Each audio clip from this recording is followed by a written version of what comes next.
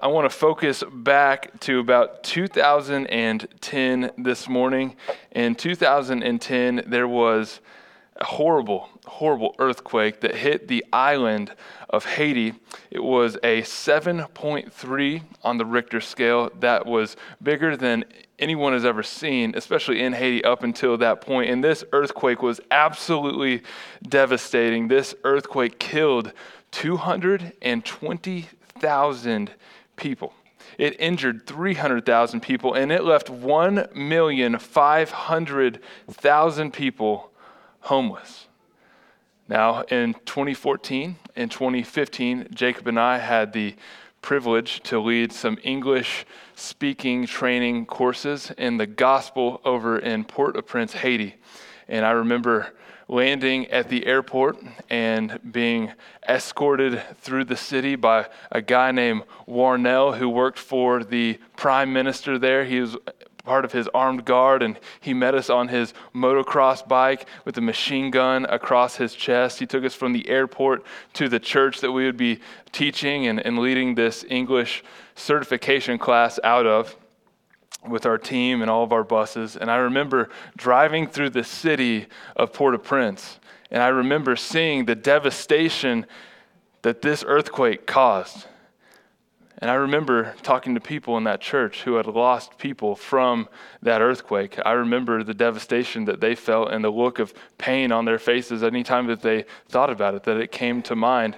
But there was a daily reminder of that earthquake because the rubble that earthquake caused was still there. You see, that earthquake was so devastating because in Haiti they had a construction issue. And the construction issue was that they didn't know how to properly build on the land that they were building on. Most of Haiti is very loose rock. It's built up on the side of a mountain. So Port-au-Prince, there's not very good ground to dig deep into. And so when you finally save up enough money to get property, you get a little 10 by 20 chunk of property. And the only thing that you know to do is to start pouring concrete because you need a place to sleep and you don't want that place to be on the ground. The problem is that foundation isn't attached to anything underneath. And so in order to build up, what they do is they pour more concrete. Maybe it's on the property line. Maybe it's not. Maybe it's part of their neighbor's house. Who knows? Maybe their neighbor got a new wall. They weren't planning on that. And they jam steel rods in it as deep as they can. And they take construction blocks, the things that our fences are made out of, and they start to build up. And then their families grow. And as their families grow, money is still tight, and so they don't go and buy the piece of land next to it or down the city. They just build up. And so you have family after family, generation after generation, building up and up and up. And the problem is it's poor construction. The problem is it's a poor foundation. The problem is it's poor building materials. And so when a 7.3 earthquake comes through, anyone that's not at work, anyone that's in their home, is immediately dropped to the ground, is immediately crushed. I remember going through the city of Port-au-Prince and looking around at these homes, and you think that they would learn their lesson. You think that the idea would get across. We just had 220,000 people die because of our poor construction, because of this terrible earthquake. But we could have prevented maybe some of that. But instead of learning from their past mistakes in construction and building, instead, they just built on top of the rubble. They got as much out as they could, and they just poured more concrete on top of it. They didn't learn their lesson. Well, in 2021, there was another earthquake, and it didn't kill near as many people, but it was quite devastating all the same. The foundation that you build on is absolutely crucial. The material that you build with is absolutely crucial, especially when it comes to life. And especially when it comes to our lives as believers. We're going to read that today in 1 Peter 2, verses 4 through 12. 1 Peter 2, 4 through 12. We actually get to the next page of our Bibles. If you have a church edition ESV Bible, we're going to go from page 1014. I think we're going to actually make it over to 1015 today. It's only taken us 5 weeks. We're finally here. But this is good stuff today. I'm really excited to share this. I think Peter says some things that are, pun intended, foundational to our lives with Jesus. And he writes in verse 4, as you come to him, a living stone, rejected by men, but in the sight of God, chosen and precious. You yourselves, like living stones, are being built up as a spiritual house, to be a holy priesthood, to offer spiritual sacrifices acceptable to God through Jesus. What do we see in verse 4? We see that Peter automatically, just right out of the gates this morning, sets an expectation for us as believers. The very first 5 words out of his mouth or out of his pen, however this works, as you come to him.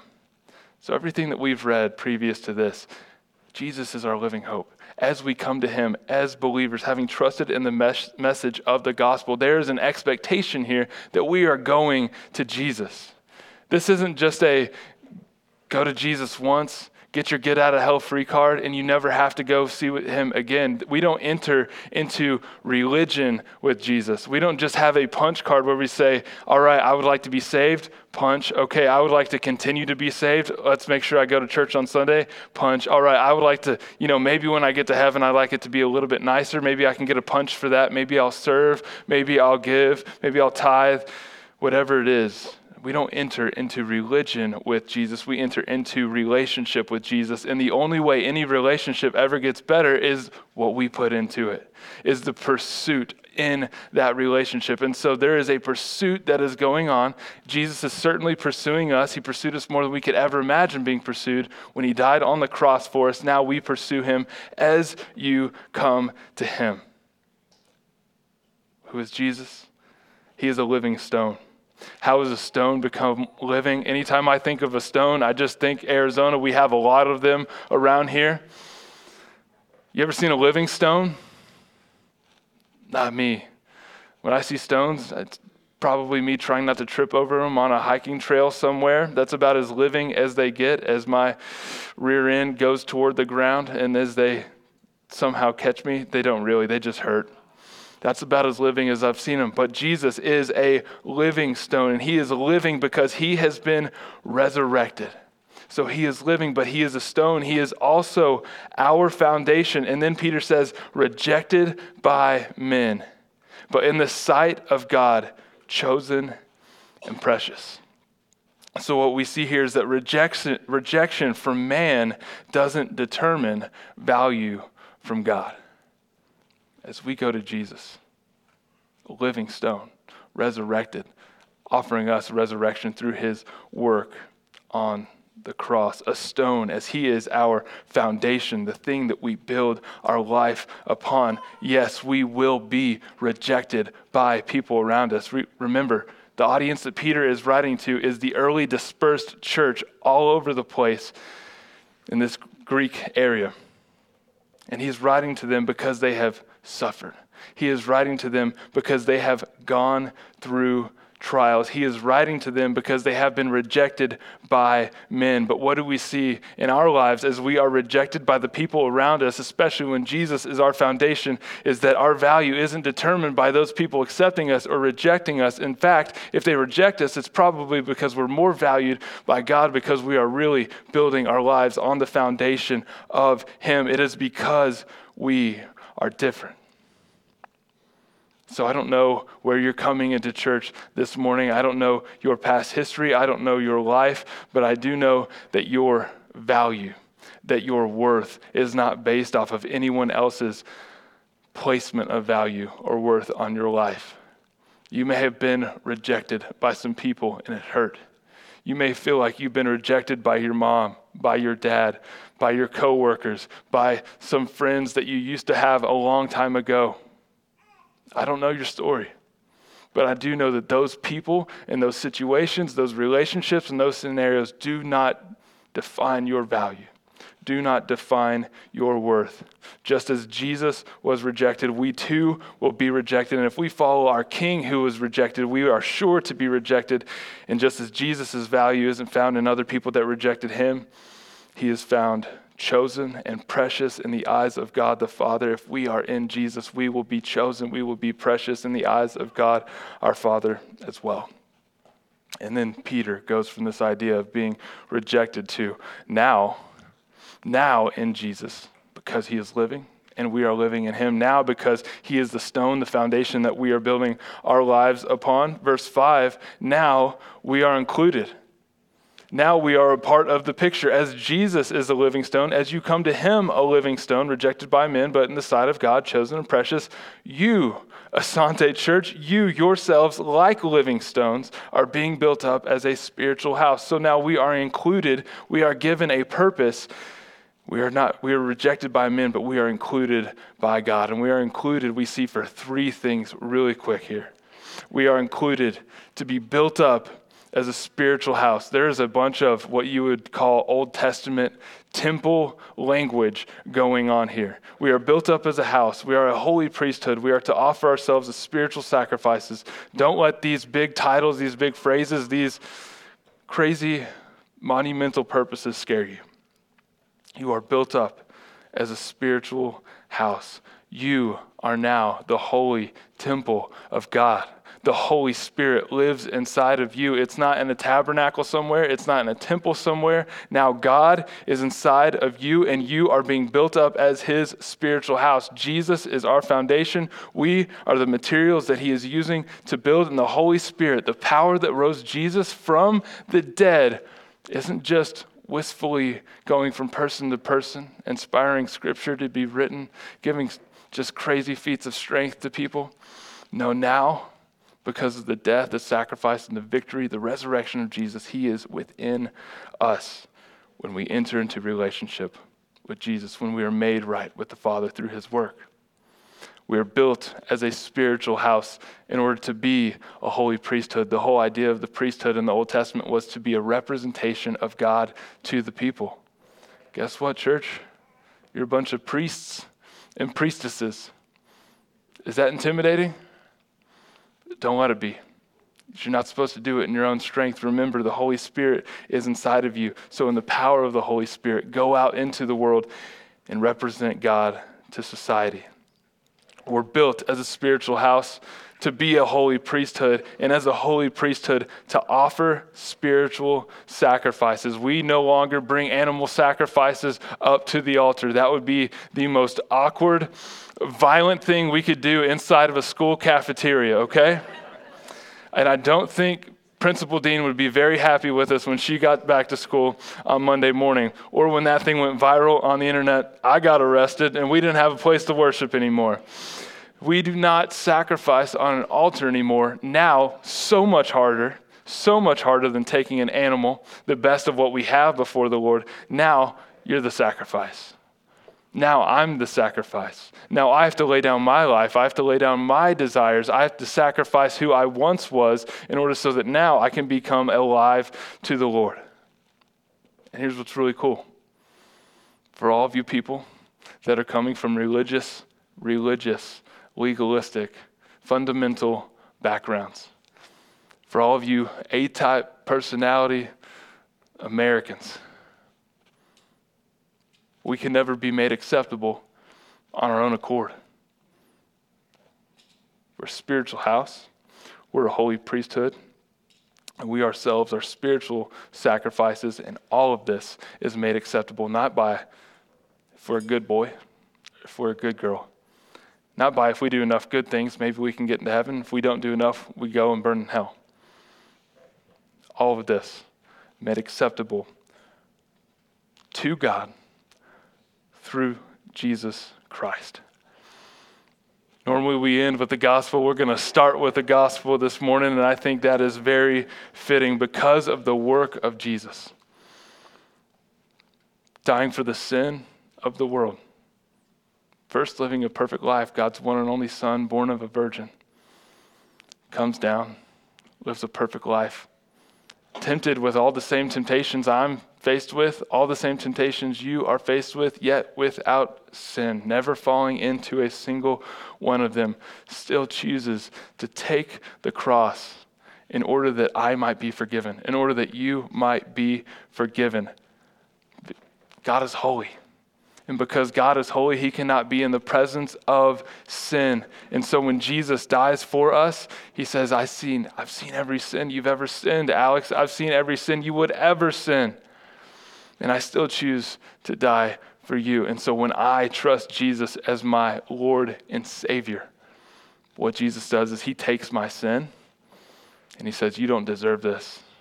This is mercy. This is grace, but here is my righteousness. He takes my filth. I get his righteousness. The same account takes place with you. The same transaction takes place with you when you put your trust and your faith in Jesus. And now we are not seen as filthy. We are not seen as having to be distanced from by God the Father, but we are put in right relationship. Jesus took our sin. He died on the cross for it. He didn't stay dead. He was victorious over it. On the third day, he rose from the grave. He kicked the devil's tail. He kicked sin's tail. He kicked death's tail. And now we have life because of it, because he was resurrected in him. Now we can be resurrected too. Now we are found acceptable through Jesus. So your salvation, you're being a spiritual house, you're being a holy priesthood, you're being offering up spiritual sacrifices, all these now acceptable through the work of Jesus. Praise God, it is not on the work that you could do yourself. Not a single person in this room can earn their salvation. It was earned for you, it was given to you, it is a gift for you to live and to accept and walk out, baby. Thank you, Jesus.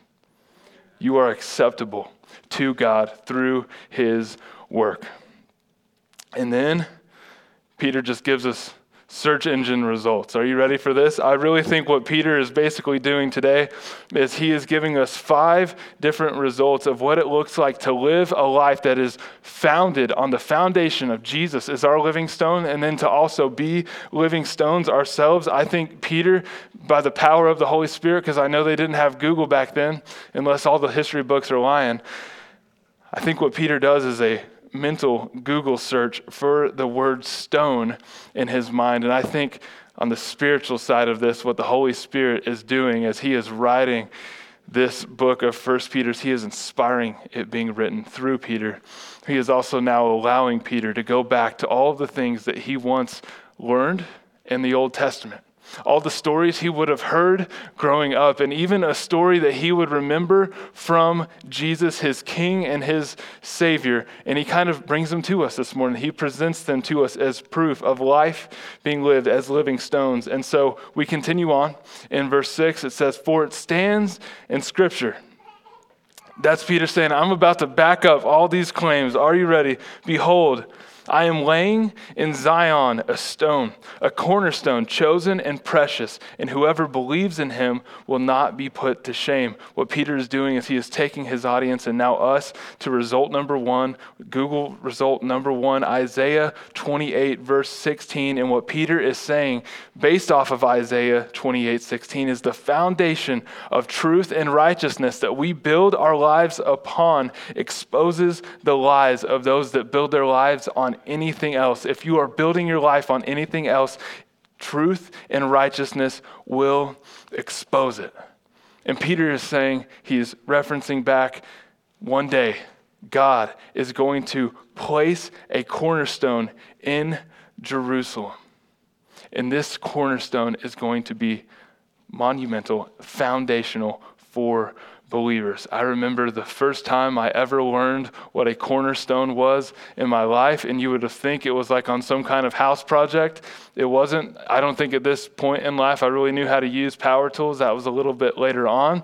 I was going for a job at UPS because Rachel and I were about to get married, and her dad worked there, so I knew I had an in, all right? It was the most terrifying interview I've ever been in my life, okay? If there's 2 things I learned about UPS, they don't have a lot of time and they don't want to spend a lot of money, so they're going to squeeze as much as they can into that one time slot. And so I was getting an interview of the facility. I worked in the Mesquite Hub, which is the 3rd biggest warehouse hub in the world, at least at that point. Maybe it wasn't. Maybe they just wanted to be proud about something. But they were walking us through this hub, and then I guess they were just like, hey, let's give these guys some on-the-job training or just try to scare them off. And so they bring us all underneath 12,000 different conveyor belts and people yelling and sweating and I'm sure bleeding somehow. And they take us to the back of this 55-foot 18-wheeler trailer. And they got one of their baddest guys in the back of this trailer, and he is building walls of packages. And the sort manager, the shift manager for that shift says, Hey, Billy. Billy sounds like a good name. That's a good one. Hey, Billy, what's the most important part of building a wall? And Billy kind of turns around and he says, the cornerstone. And then he kind of turns back to us and like, you guys hear that? It's the cornerstone. Okay, cool. Yeah, man. So do we get hired now? Do you just want us to stay in here and start cornerstoning? And then he explained the importance of a cornerstone is this conveyor belt that runs into this truck. It's important to take the biggest, heaviest, sturdiest boxes and kind of set them aside for the next walls that you're going to use to build out this entire trailer as you are loading it full of boxes.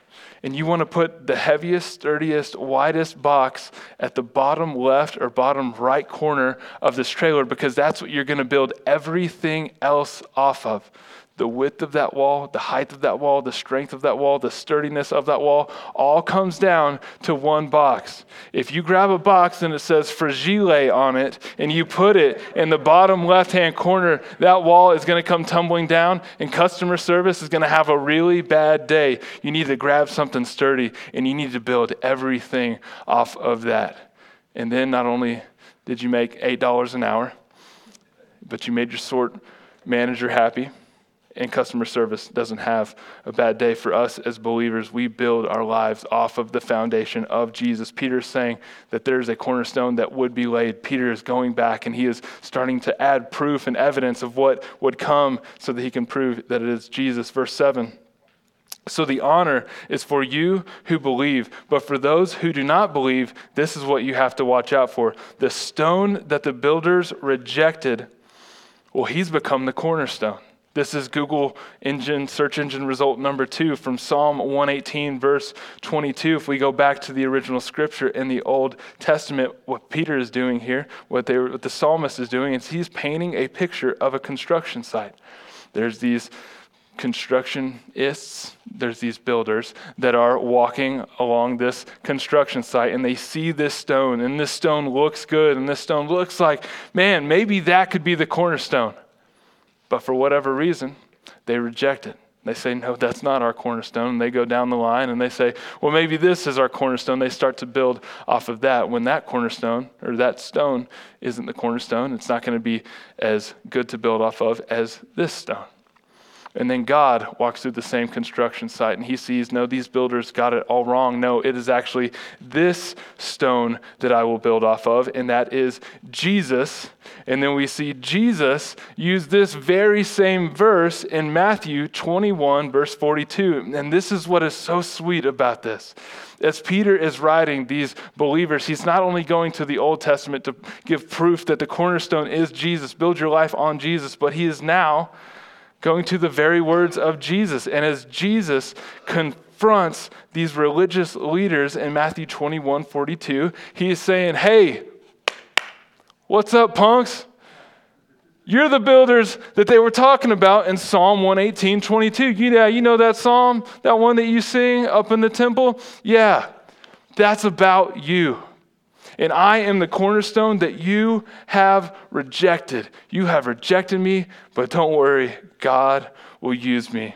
That leads into result number 3 from Isaiah 8:14, where Peter quotes a stone of stumbling and a rock of offense.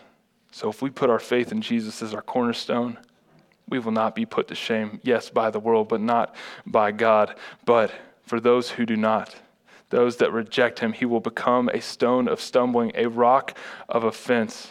In Isaiah 8, the Lord is painted as this picture of a refuge for God's people when they're under attack, specifically here by the Assyrian army. What Peter is saying here is that you've rejected him.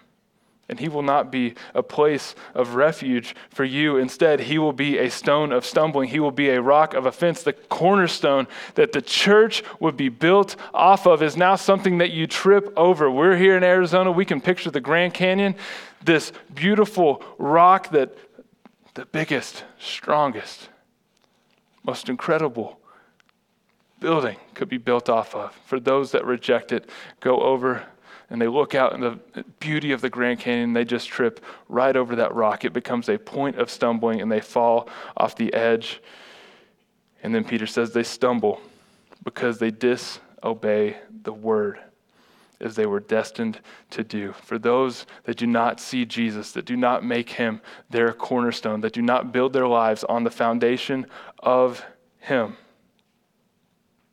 destined to fall, destined to trip.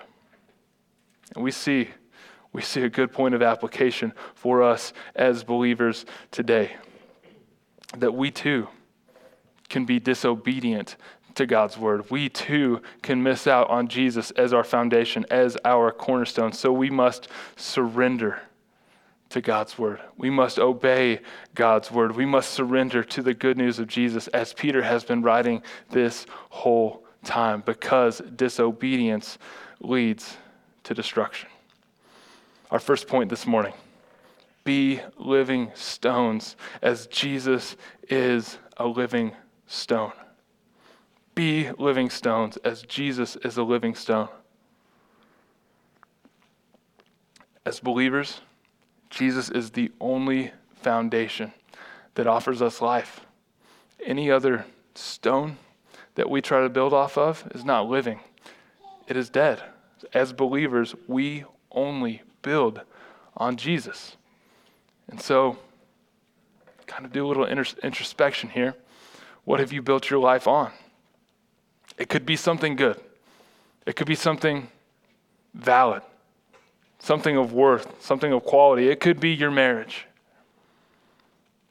But your marriage wasn't supposed to be the cornerstone. Your marriage is supposed to be a stone placed on top of the foundation of Jesus as our cornerstone. It could be your job. It could be your income, the amount of money that you make, that you have made the foundation of your life. That's a really good possibility. In a room this big, with as many successful career people as we have, it's very easy that we can make our job, our career, our income the foundation of our lives. The thing that we feel sturdy enough to jump off of, to build on top of, but it will fail every time. It will become a stumbling block that leads to destruction. Maybe it's travel, maybe it's toys, maybe it's status, maybe it's what people think of us. The problem with all of these things is that they are cornerstones that are too small. They are rocks that are dead. They are not living. They do not offer life that is true life, that is life in full, that is only found in the resurrected life, the true life that Jesus has to offer us. And so the question for us becomes, what do I see Jesus as? Do I see Jesus as the foundation of my life, or do I just see Jesus as a building material left on the job site? Am I giving my all to Jesus to follow him and building everything and basing everything off of him? Or am I just kind of tacking him on as a shingle on the roof of my life, thinking that maybe it'll keep me wet or it'll keep me dry when it rains? Maybe it'll keep me from getting wet. Maybe it'll just make my life a little bit better. Are we asking Jesus just to add value to our lives, or are we counting on Jesus to be the value of our lives? We get a few more reasons for living stone living in verses 9 and 10. Verse 9, we see result number 4, coming straight out of Exodus 19, verses 5 and 6, and kind of redundant from what we've already read, but you are a chosen race, a royal priesthood, a holy nation, a people of his own possession, that you may proclaim the excellencies of him who called you out of darkness and into marvelous light. If you got saved like right around 2003 to 2006, you probably heard that song at a church camp somewhere. Into marvelous light, I'm running out of darkness, out of shame. Just me? Okay, cool. And then verse 10, this is result number 5, the final result that we see from Peter's mental search of the word stone, and this is from Hosea. Once you were not a people. We see that Hosea has children. He names one of his children not a people. Once you were not a people, but now you are God's people. Once you had not received mercy, but now you have received mercy. And so starting back in verse 9, we see from the Old Testament scripture that it was Israel's job to represent God to the world. And we see that Jesus is the ultimate fulfillment of Israel. And now we belong to Jesus. How do we belong to Jesus? In verse 10, we belong to Jesus because he chose us. He didn't just choose us, but he redeemed us. That means that he made us clean. That means all the junk in your life, all the sin, all the brokenness, all the hurts, habits, and hang-ups that you once had, those have been restored. Those have been made new. You have been cleaned. You have been chosen. You have been redeemed, but it wasn't for nothing. All of this has a purpose to it, and that is to proclaim his greatness to other people. You have been chosen, you have been cleaned, you have been redeemed so that you can proclaim his greatness, so that Jesus can choose those people, so that Jesus can redeem those people, so that they can proclaim his greatness, rinse and repeat over and over and over again. You were given a second chance, a third chance, a fourth chance, a fifth chance at life, so that you could go out with the message of the gospel founded on the word that is the Lord, and you could share that and proclaim his excellencies with other people, and that same life that you've received, you now have to offer to them. Don't worry, you're not doing any of the saving. That is all in the power of the Holy Spirit and God's choosing, but we have a purpose, chosen and redeemed to take out the word. Point 2. Final point this morning. I know some of you are thinking there's probably 4 more of these bad boys in here. We're almost there. Living stones take action. Living stones take action. This point was almost Rolling Stones gather no what? Moss. Yep. I remember when I first learned about the Rolling Stones, the rock band back in the day, they were like 90, and that was 20 years ago. And they still look the same, and they're still alive and rolling. Those guys, they gather no moss. This is a call to action as living stones and holy people. Beloved, I urge you, as sojourners and exiles, to abstain from the passions of the flesh, because which wage war against your soul. Keep your conduct among the Gentiles honorable, so that when they speak against you as evildoers, they may see your good deeds and glorify the Lord and glorify God on the day of visitation. And so what Peter is saying here at the close of what we take in today is remember. Remember, church. Remember, exiled ones. Remember you who are going through trials because of Jesus. Remember those of you who are suffering because you are following Jesus. Remember, first and foremost, you are loved. You are loved. I don't know if you've heard that or not this week, but you are loved. I think a lot of us need to hear that a lot more. One of the leading psychologists coming out of the COVID pandemic said that 9 out of 10 people in professional counseling didn't actually need counseling. They just needed to know that they were loved. They just needed to be reassured that they were loved. And so Peter is bringing the truth of the love of God to these struggling believers, and he's bringing that same truth to us as a church today. Remember, you are beloved. You are loved. Your value is found in Jesus. You are worth it. But also remember this. As sojourners and exiles, what he's basically calling them is, hey, you're aliens. You're not going to fit in here. Stop trying to fit in here. You will only be persecuted the more you live for Jesus. And so you will feel more and more like an alien. You are not home yet. You are longing for home, but home is not where you are now. Home is just ahead. So you are loved. You are aliens. You're from a different place. You live differently. But don't forget that while you're here, that you're going to have desires of the flesh. Your human desires, who you were before Jesus, is going to continue to want and crave and desire the things that you wanted, craved, and desired before Jesus became a part of your life. Yes, you have died to that, but you have to keep dying to that over and over again. Remember, you are a living sacrifice. Keep putting it on the altar, your desire on the altar, your old way of life on the altar. Another way to put it is kill your sin before your sin kills you. There is sin in our lives, whether that be lust, whether that be gluttony, whether that be idolatry, whether it be theft. In a room this big, you could go down the whole list. There's somebody struggling with one of those things across the board in this church. Kill it. Kill that sin. Because if you don't, without a doubt, that sin will kill you. It'll kill your marriage. It'll kill your family. But it won't start there. It'll start in here, in a thought. And in a thought that you think you can manage, a thought that you think you can keep a secret from everybody else. And then that will grow, and that thought will become an action. And eventually that action will become a characteristic, and that characteristic will become a habit, a way of living. And once that sin grows up into a way of living, each step along the way, it will, without a doubt, crush and destroy your life. And you will wonder, what happened with me and God? Well, you allowed a little wedge to get in between, and it just spread the distance between you two over and over again, and over time it will feel like he's not even around. Kill the sin in your life before it kills you. Verse 12, Peter reminds us we will be talked about. Bank on it. Bank on it. Sojourners, exiles, aliens, bank on it. Asante Church. As you live more for Jesus, people are going to be like, dang, that guy got weird. He doesn't hang out with us anymore.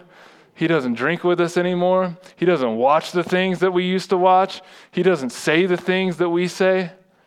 What happened to him? He keeps saying Jesus, but I don't get it. That's weird. You will be talked about, but as you are talked about, not if. Remember, we're not chameleons. We don't live like the world with the world and live for Jesus at church alone. We live for Jesus everywhere, 24/7, all the time. As we live for Jesus, live in a way that others get saved. When evildoers talk about you, which they will talk about you, let them talk about you in a way where they examine your life and they can find no fault. And if they do find fault, let them find weakness that leans on Jesus to get them through. Let them find a life that is based on the mercy and the grace that is given to us by the cross in Jesus. Yeah, you can be weak and you should be weak, but your strength should come from the Lord. Let them see him when they look at you. And as they're talking mess, let them get saved because of it. Let's wrap it up this morning. How is it that we are to be the church and display the kingdom this morning as we leave this place? We're to be the church and display the kingdom because we build our lives on Jesus. And so build your life on Jesus. Not only that, but be usable material for Jesus to build with. You are a spiritual house. You are a holy priesthood. Go out with it. And number 3, kill your sin so that others may know him. We've got work to do. But remember, we're not putting in work in our own strength. Not an ounce of it is us. 100% the work of Jesus in our lives. The power of the Holy Spirit, knowing we're not alone because we couldn't sustain it on our own, but we've been given the helper so that he can go to work in our lives, so that Jesus can be displayed, so that we can continue to be saved every day as we offer ourselves up as living sacrifices, so that other people, when they examine us, can come to know him as well.